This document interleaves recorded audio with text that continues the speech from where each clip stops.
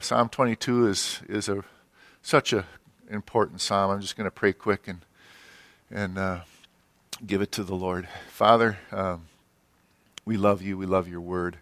We're grateful for this fellowship that Pastor Dwight's been teaching for over 40 years, these very things. And here it is coming to pass right before our eyes. Thank you, Lord. And we lift up this morning's study and pray that you'd put in us that joy, Lord, that you had. And you went to the cross for the joy that was set before you. And so, Lord, I pray you'd put in us that joy so we can endure what we need to endure until you come. And we lift this all up in Jesus' name. So, Psalm 22, and I'm just going to read through it, and then we'll come back, talk a little bit about it. My God, why have you forsaken me? Why are you so far from helping me and from the words of my groaning? O my God, I cry in the daytime, but you do not hear, and in the night season, and I am not silent.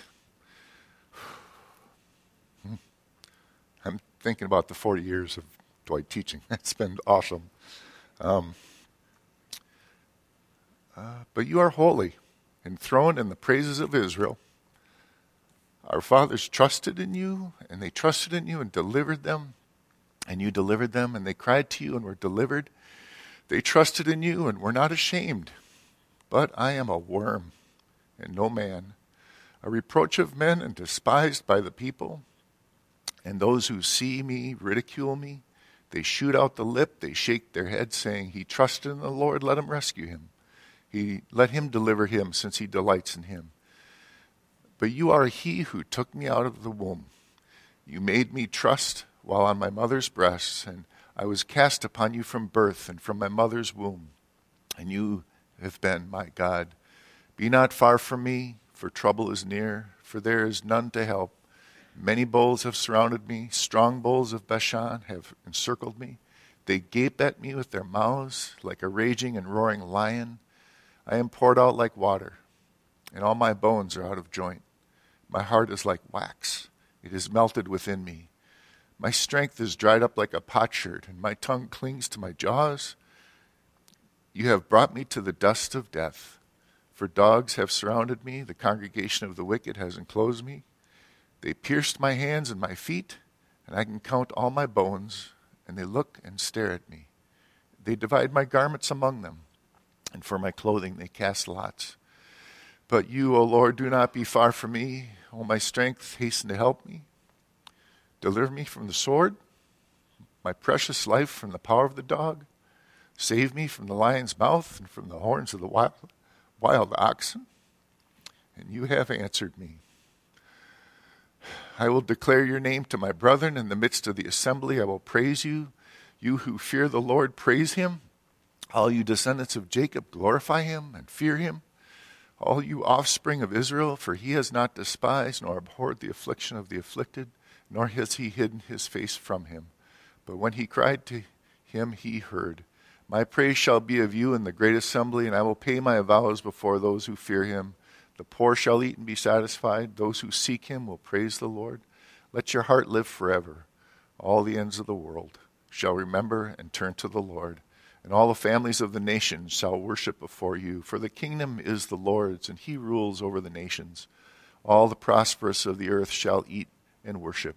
And all those who go down to dust shall bow before him. Even he who cannot keep himself alive. A posterity shall serve him. It'll be recounted of the Lord to the next generation. And they will come and declare his righteousness to a people who will be born. And that he has done this. Psalm 22, from the very outset, we recognize, my God, why hast thou forsaken me? Right from Matthew 27, when he was, it's actually the middle, it's the fourth saying from the cross. And it's good that what I'm going to miss here this morning as I'm trying to move it along on Good Friday, Dwight's going to be going right through that, I'm sure, with the 7 sayings from the cross. And it's an excellent Bible study if you can make Good Friday in a few weeks. my God, why hast thou forsaken me in Matthew 27. And in Psalm 22, though, is a prophetic psalm like many of the psalms are. But this one's a little bit different. At the time of David, around 1000 BC, the capital punishment of crucifixion didn't exist. Nobody was doing that, not of any public record.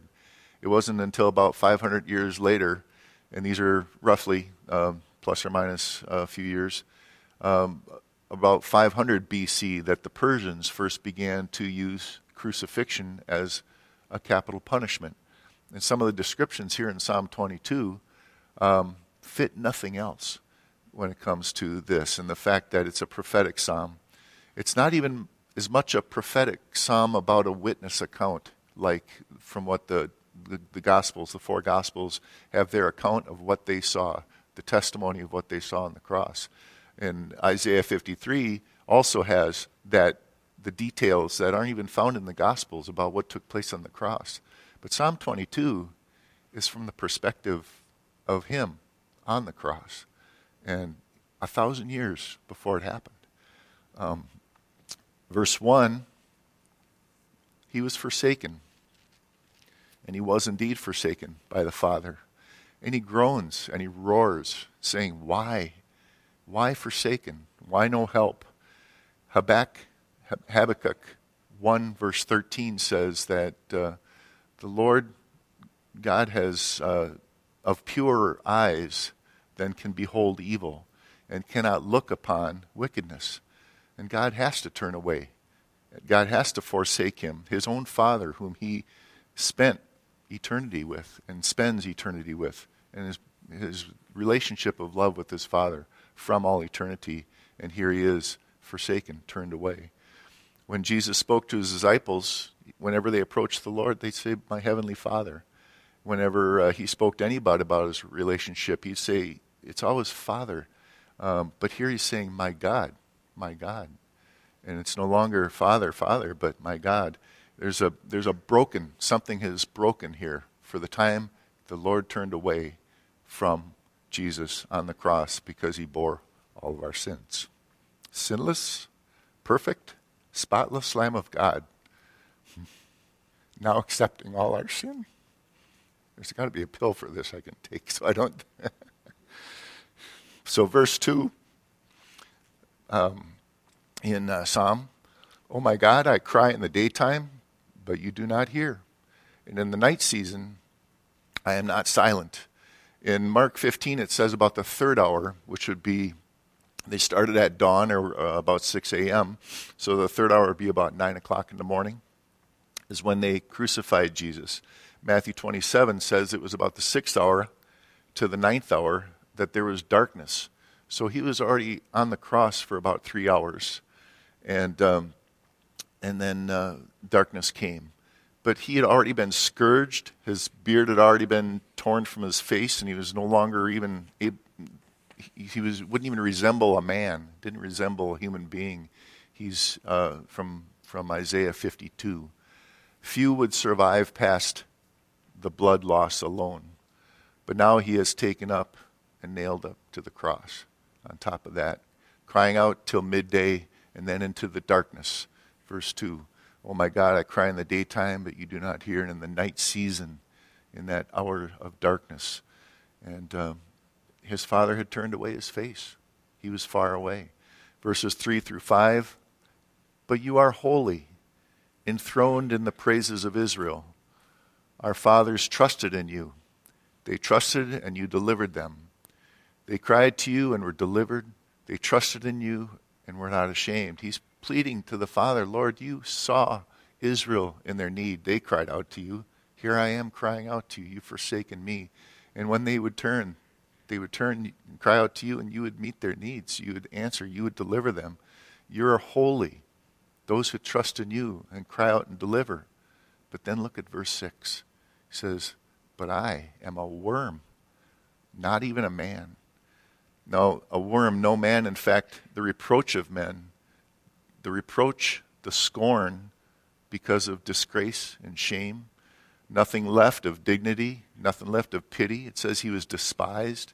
That word despised means disdained, to hold in contempt as despicable, vile, and worthless. And in verse 7 and 8, he says, all those who see me ridicule me. They shoot out the lip, they shake their head, saying, he trusted in the Lord, let him rescue him. Let him deliver him, since he delights in him.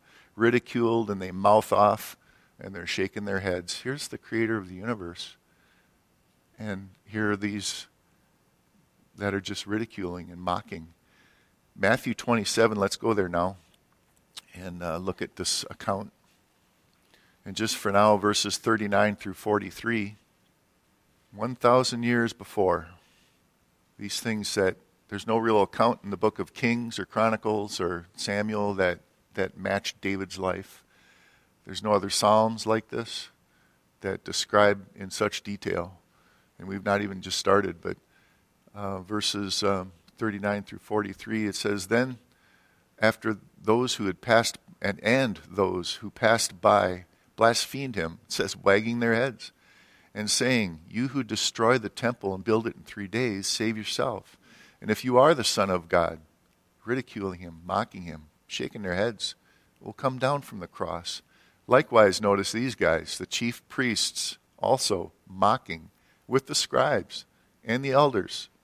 And they said, he saved others. Himself he cannot save. If he's the King of Israel, let him now come down from the cross, and we will believe him. And he trusted in God. Let him deliver him now if he will have him. For he said, I am the Son of God. Those who have passed by believe, or wagged their heads and all.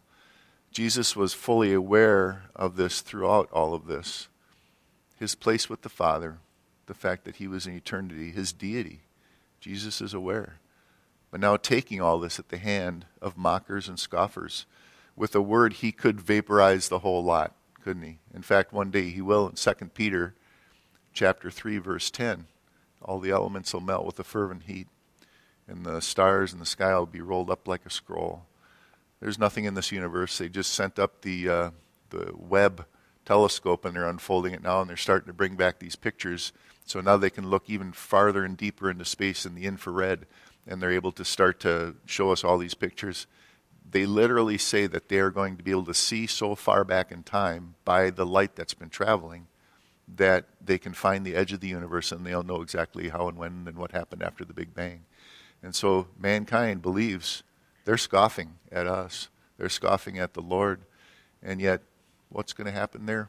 The Lord said that he's going to roll up the stars and roll up the heavens like a scroll. Also says the stars will fall from the sky. He's got that all within his hands. Takes the palm of his hand and the span of the universe, way beyond anything they'll ever see, fits in the palm of his hand. John 19 tells us that Pontius Pilate, that he could have no power at all to do all this to the Lord unless it were given him from above.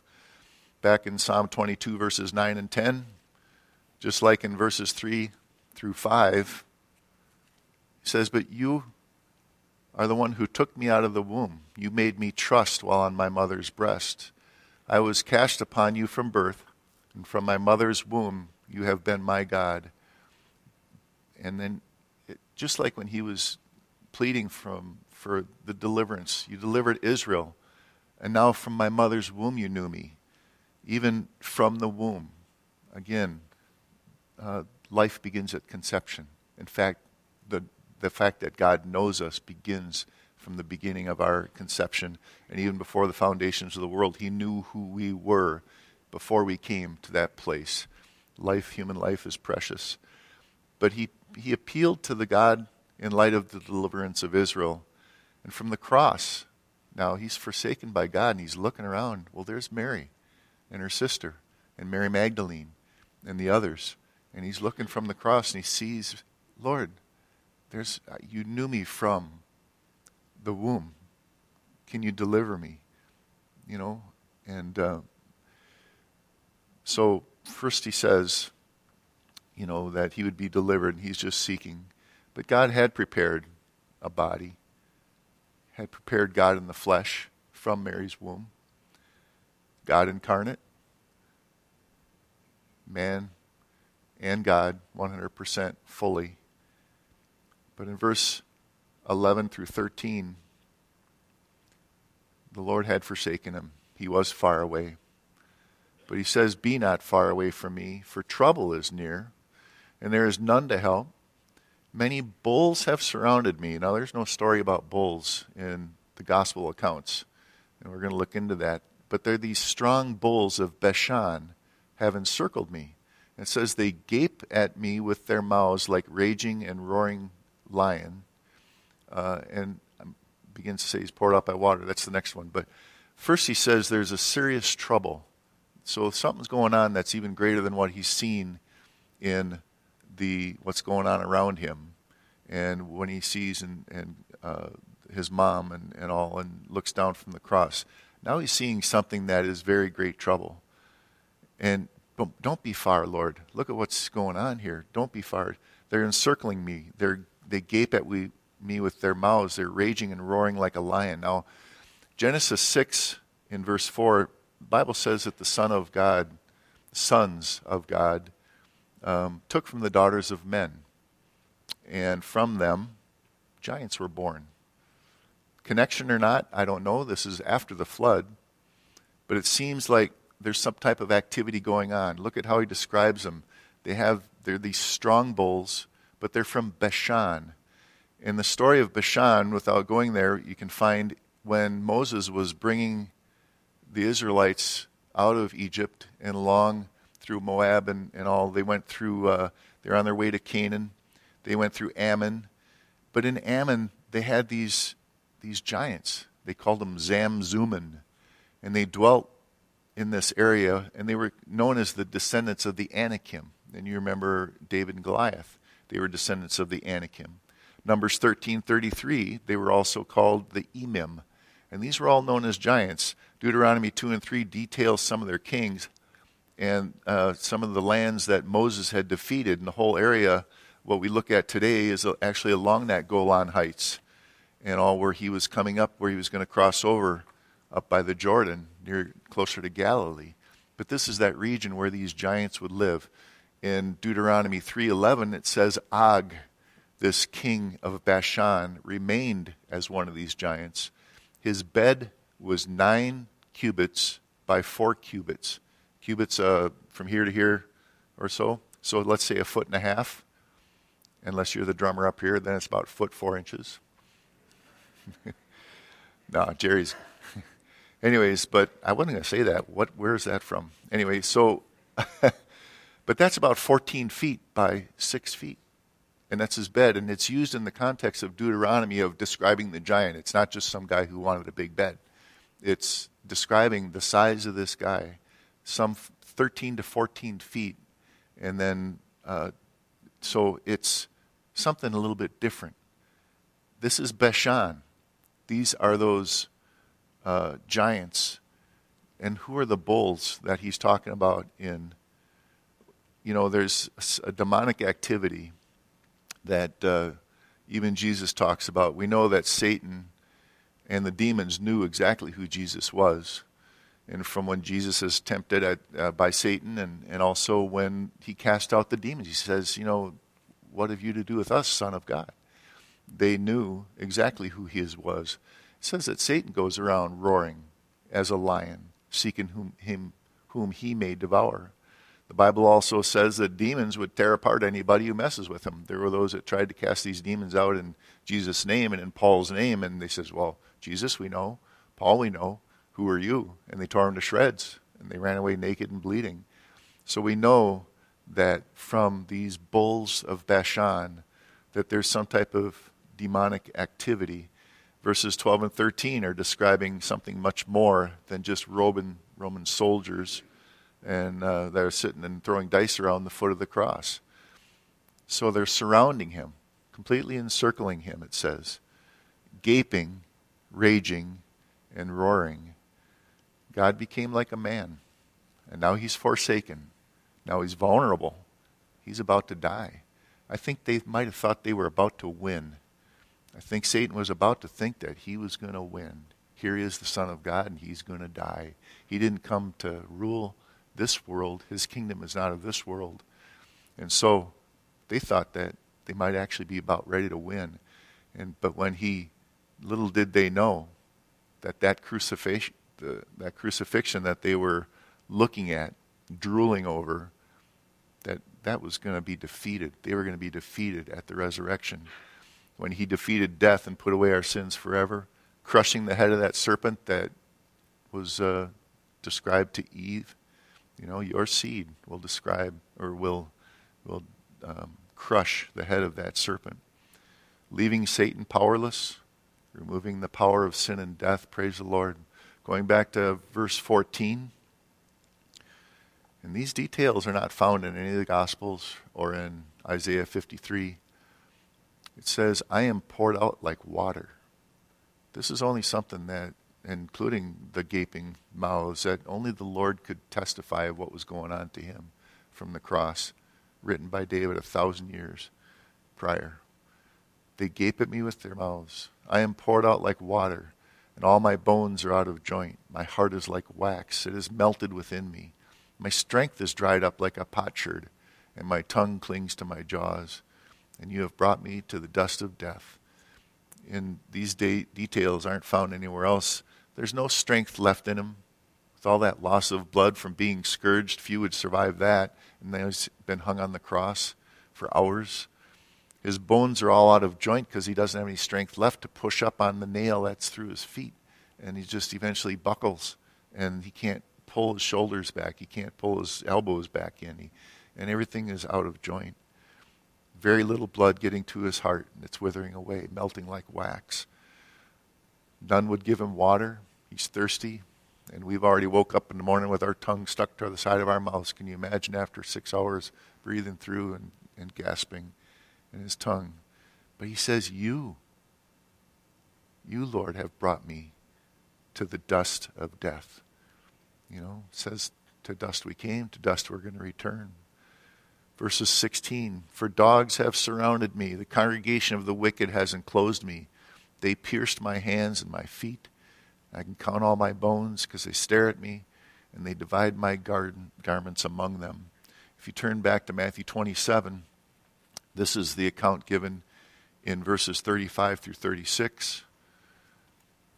I don't know of any other scripture where somebody cast lots for clothing that David could have been talking about, prophesying about, 1,000 years prior, by the Holy Spirit writing Psalm 22. It says, then they crucified him and divided his garments, casting lots, that it might be fulfilled, which was spoken by the prophet.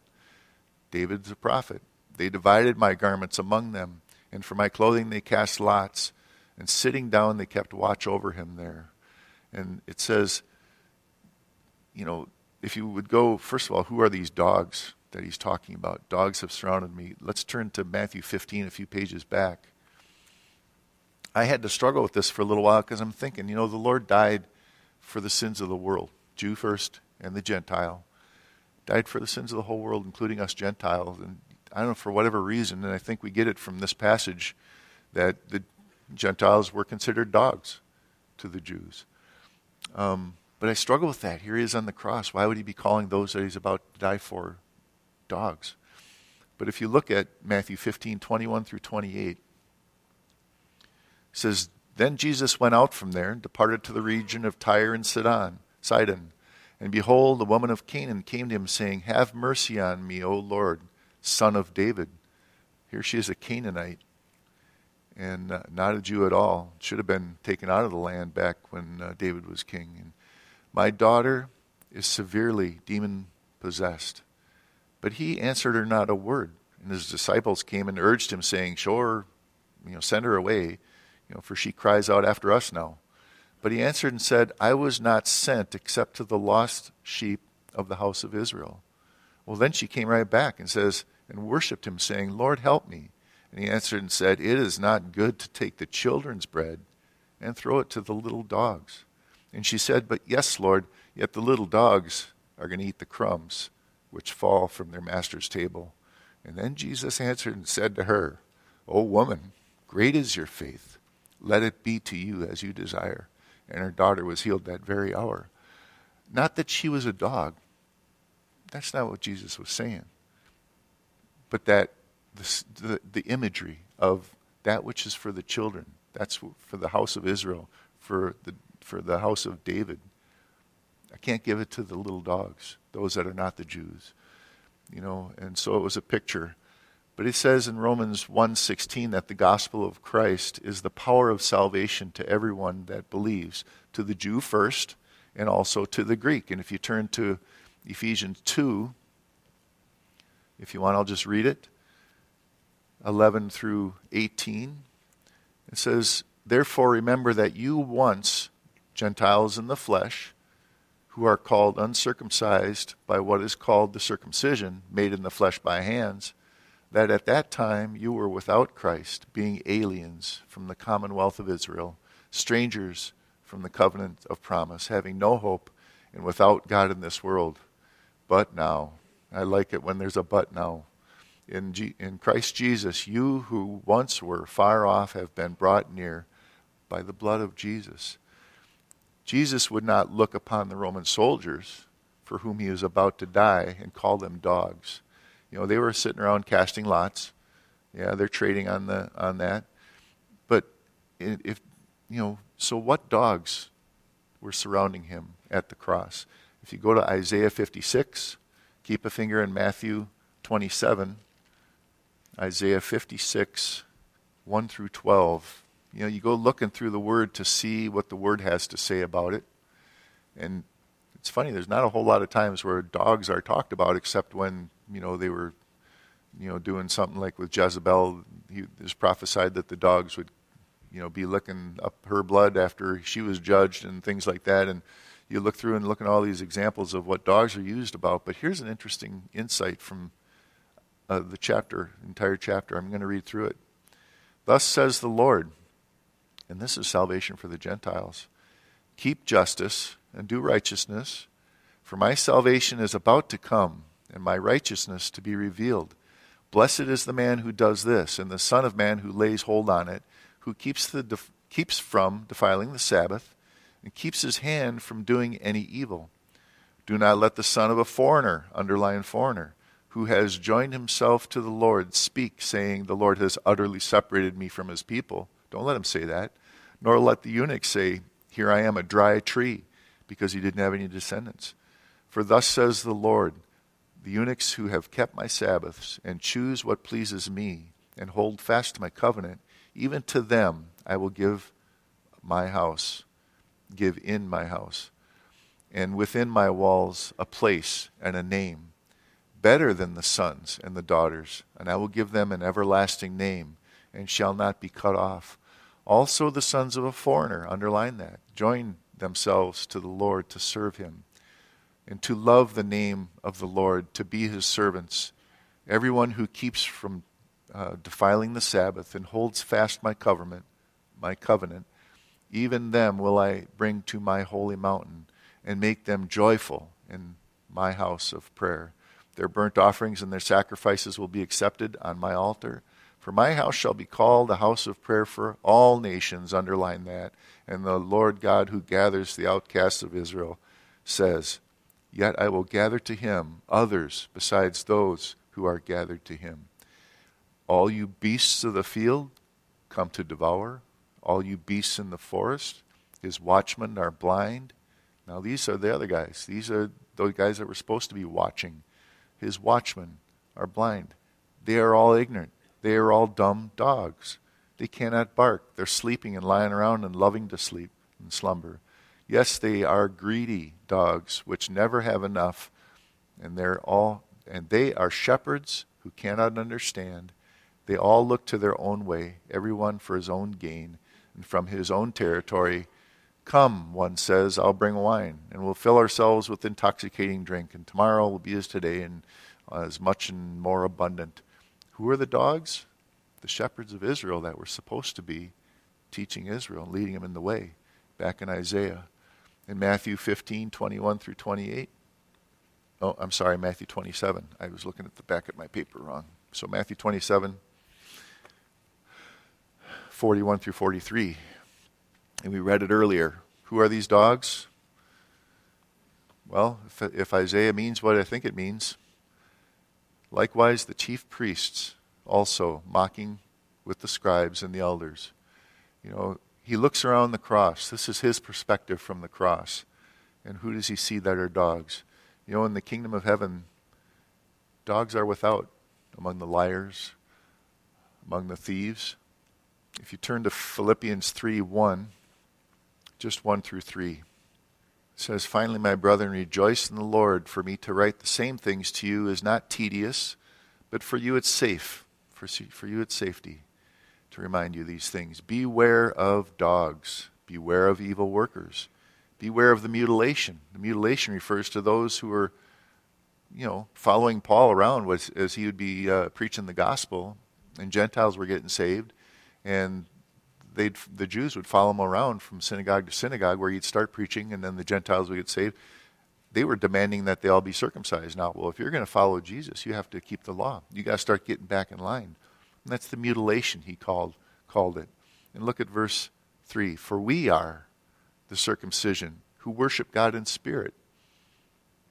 Rejoice in Christ Jesus and have no confidence in the flesh." Boy, that's so important, not to have any confidence in our flesh. Many use these passages for false doctrine of preterism, right? I'm talking here about the Jews, talking about the Israelites. But God has not forsaken his people Israel, and for that we need to turn to Zechariah 12. And I'll just read it for sake of time. Zechariah 12, 10 through 14, it says, "And I will pour out on the house of David and on the inhabitants of Jerusalem the spirit of grace and supplication. And then they will look on me who they have pierced. Yes, they who mourned for him as one mourns for an only son." Jesus was Jewish. Jesus was a Jew. And he came to the Jews first.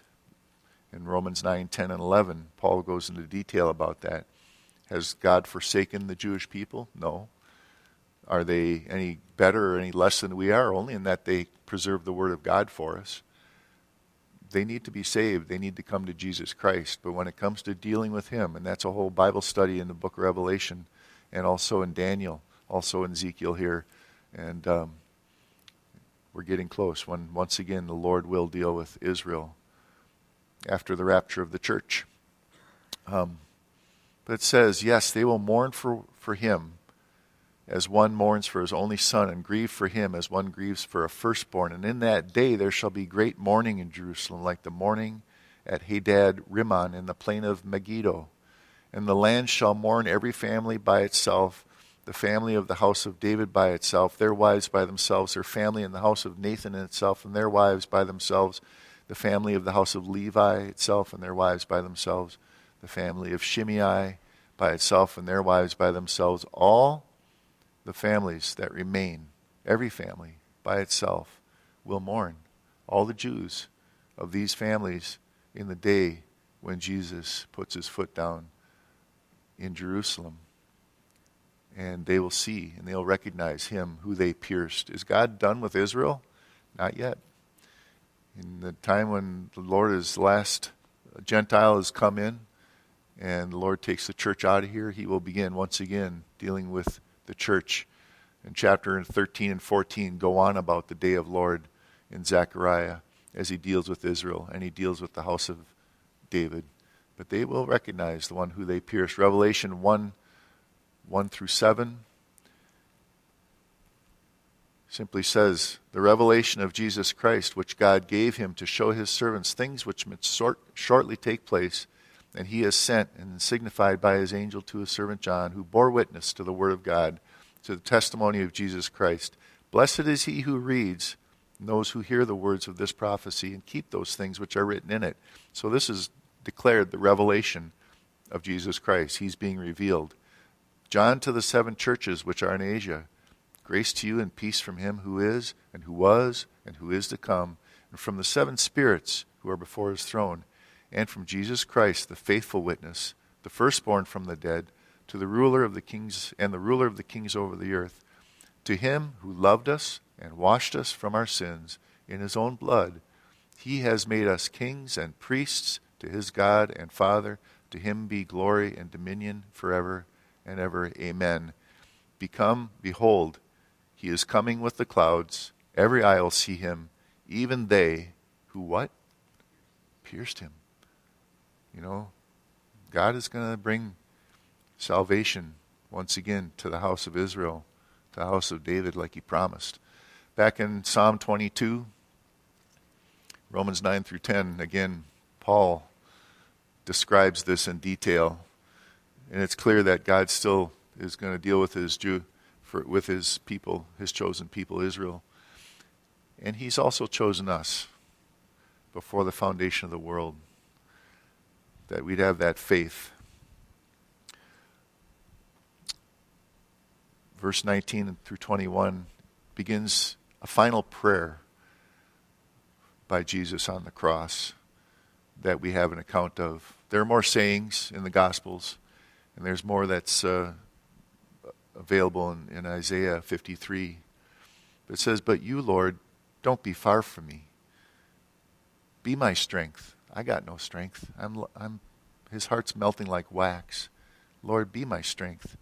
Hasten to help me. Don't be far off. Deliver me from the sword, my precious life from the power of the dog. Save me from the lion's mouth, those bulls of Bashan, the horns of the wild ox. And then it says, you answered me. His last plea for deliverance. Don't turn away. Hasten to help. You know, God can deliver. We talked last week about the strength of God and how we need that strength of God, and not to rest on our own strength, not to rest on our own righteousness, but to trust in Him and His strength. You know, he says, just about the time the enemy thought he was going to win, he says, then the Lord answered me. In verse 22 through 23, it says, I will declare your name to my brethren. In the midst of the assembly, I will praise you. You who fear the Lord, praise Him. All you descendants of Jacob, you glorify Him. And fear Him, all you offspring of Israel. It says, for He is surrounded by mockers, despisers, ridiculers, head waggers, dogs, lions, bulls gaping at Him. But now He's in the assembly of His brethren, the assembly of those that fear the Lord. It's so good to be in a place where you're surrounded by and you're in the assembly of brothers and sisters who fear the Lord. You can rejoice together. It says you can praise the Lord together. All you descendants of Jacob, glorify Him, fear Him, all you offspring of Israel. Verse 24, for He has not despised, nor abhorred the afflicted, the affliction of the afflicted, nor has He hidden His face from him. That's for us. He has not hidden His face from us. He poured out His wrath on Jesus on the cross so that we now, no longer will He hide His face from us. No longer will He despise our affliction. And, and when we cry to Him, in verse 24, He will hear us. In verse 25, He says, my praise shall be of you in the great assembly. I'll pay my vows before those who fear Him. The poor shall eat and be satisfied. Those who seek Him will praise the Lord, and let your heart live forever. All the ends of the world shall remember and turn to the Lord, and all the families of the nations, the surrounding nations, the generations, the races of all races, shall worship before you. For the kingdom is the Lord's, and He rules over the nation. The Lord, Father did hear him, and he went to the grave. God raised Him from the dead. Jesus was afflicted for our sakes. But notice the government that the Lord's going to bring. When we look for that government, that it's not going to have the politics. There's no bunch of guys deciding anything else. It's one Lord, one God, one King, one ruler over all. And when He rules, it says He rules with a rod of iron. For a long time I don't want to be where I got to have this rod of iron. That's not my thing to be. But it's not like that. He is all knowing, all seeing, all able to judge and judge righteously. When He rules, it's with that love. This is His kingdom that He will establish and that we'll be a part of. It's not going to be the socialism, the communism, even the democracy and the Constitution that we so love is a great document, but it's way, way down here. Word of God is over the top of the building.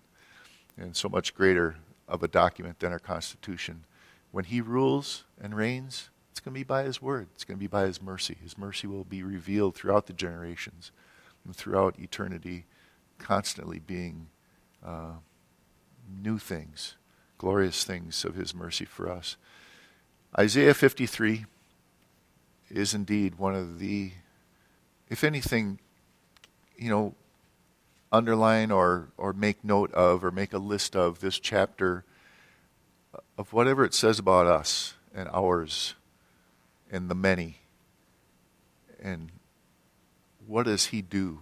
What did he do for us on the cross? And you just take a piece of paper and you write that list and look at it. Whew. Just 1 through 7. Who has believed our report? And to whom has the arm of the Lord been revealed? For he shall grow up before him as a tender plant, and as a root out of the ground. He has no form or comeliness, and when we see him, there's no beauty in him that we should desire him. Nothing special. Average guy. He was despised and rejected by men, a man of sorrows and acquainted with grief. And he was acquainted with grief so that he could be our high priest, so that when we struggle in our grief, he is the perfect high priest because he knows exactly what we lived with. He became a man and dwelt with us. Despised, rejected, man of acquainted with grief. And we hid, as it were, our faces from him. He was despised, and we did not esteem him. He was deformed back in, you just look in the chapter prior, the last, verse 14 in chapter 52. That's where it says, so many were astonished at him. His visage, what he looked like, was marred beyond any man. His form more than the sons of men. You couldn't even tell he was a human being anymore. They'd beaten him and tore his beard out of his face. Surely he has borne our griefs and our sorrows. Borne our griefs, that's the top of your list. Yet we esteemed him stricken, smitten by God, and afflicted. But he was wounded for our transgressions. He was bruised for our iniquities. The chastisement for our peace was upon him. And by his stripes we are healed. And we like sheep have gone astray. We have turned every one to his own way. The Lord was laid upon him the iniquity of us all. And he was oppressed and he was afflicted. And he opened not his mouth, and was led as a lamb to the slaughter.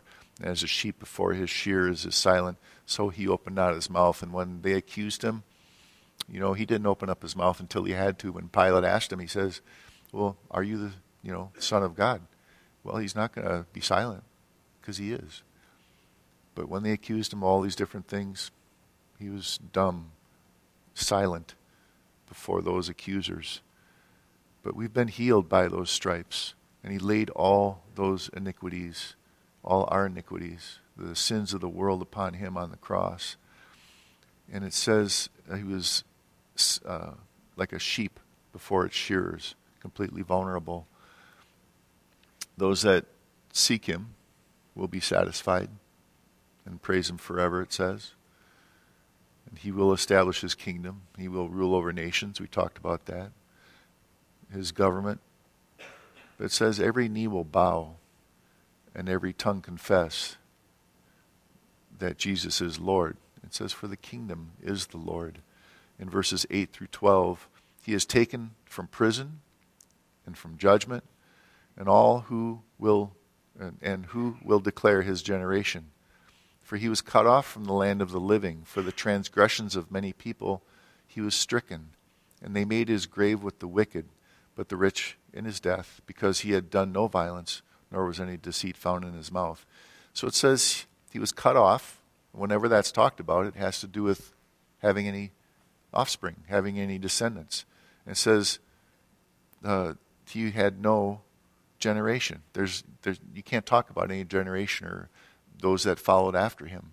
And we're going to get back to that. But yet it pleased the Lord to bruise him, and has put him to grief. When you make his soul an offering for sin, he shall see his seed. He shall prolong his days, and the pleasure of the Lord God shall prosper in his hand. He shall see the labor of his soul and be satisfied. By his knowledge my righteous servant shall justify many, for he shall bear their iniquities. Therefore I will divide him a portion with the great, and shall divide the spoil with the strong, because he poured out his soul unto death, and he was numbered with the transgressions. He bore the sins of many, and made intercession for transgressors. He was cut off. He had no posterity, no generation of people. But Psalm 22, back in Psalm 22, verse 30 and 31, what does it say? It says, a posterity shall serve him, and it will be recounted of the Lord to the next generation. The very thing Isaiah said was cut off. Well, for the time being, until when? Till us. And they will come and declare his righteous people, his righteousness to a people who will be born, who weren't even born yet. That's you, that's me. And he says that he has done this. If you go back to verse 6, it says, but I am a worm, not a man. Here he is crying out, Almighty God with the Father from all eternity. And now, not even a man, he's a worm on this cross. The word there is tola. It's used for the word worm 8 times in the Old Testament. If the Israelites would leave their manna overnight and not gather it and not eat it all, it would breed worms. That's that word. But 35 times in the Old Testament, it's translated the word scarlet, the word crimson. This worm, this tola, it would climb a tree or a post, and it would permanently fasten itself to that post. Right on the flat. It would lay its eggs there, and it would die. And the larvae would eat off of it, and when it would eat, this red fluid, not blood, but just this red fluid would run down the cross. So they would use this stain, and they would crush these worms to be used to dye the linen in the tabernacle, the curtains for the linen, the ephod for the Levitical priesthood, all around the walls, the doorposts, the priest's garments. So you get the picture. 1 Peter 1, 17 through 21. And if you call on the Father, who without partiality judges according to each one's work, well, then conduct yourself throughout your time, your stay here, with fear, knowing that you were not redeemed with corruptible things like silver and gold from your aimless conduct, received by the tradition of your fathers, but with the precious blood of Christ, as a lamb without blemish and without spot. He indeed was foreordained before the foundation of the world, but was manifest in these last times for you, who through him believe in God, who raised him from the dead, gave him glory, so that your hope and faith are in God. You know, it's also the same word, that word worm or crimson, in Isaiah 1:18. Says, come now, let's reason together. Though your sins are white as snow, or though your sins are scarlet and crimson, they shall be white as snow. And though they are red, though you are red and crimson, or they shall be white as snow, white as wool. Let me read it. It says, though your sins are like scarlet, they shall be as white as snow. Though they are red like crimson, they shall be as wool. And all I wanted to say is, if you haven't yet put your trust in Jesus, you know that he is the Son of God, sent by the Father, died on the cross, talked about 1,000 years before it happened. You know, how do you know God is who he is? Because it's prophecy. He tells you what happens ahead of time, and it comes to pass. Admit you're a sinner. Believe in your heart that he died for your sins, and that he rose from the dead. Ascended to the Father, call on his name, confess his name, and you'll be saved. Because at the name of Jesus, every knee will bow, and every tongue will confess. Some now, and some too late. Amen. Let's pray. Lord, it's your word, and I just pray you would do as you see fit as it goes forth. Pray you'd continue to work in our lives, and I pray that this message would go in our hearts to those in our lives that we can share the gospel with them. And we pray, Lord, that you would come quickly and take us to be with you. And until then, draw as many as you see fit to yourself. I ask all this in Jesus' name. Amen.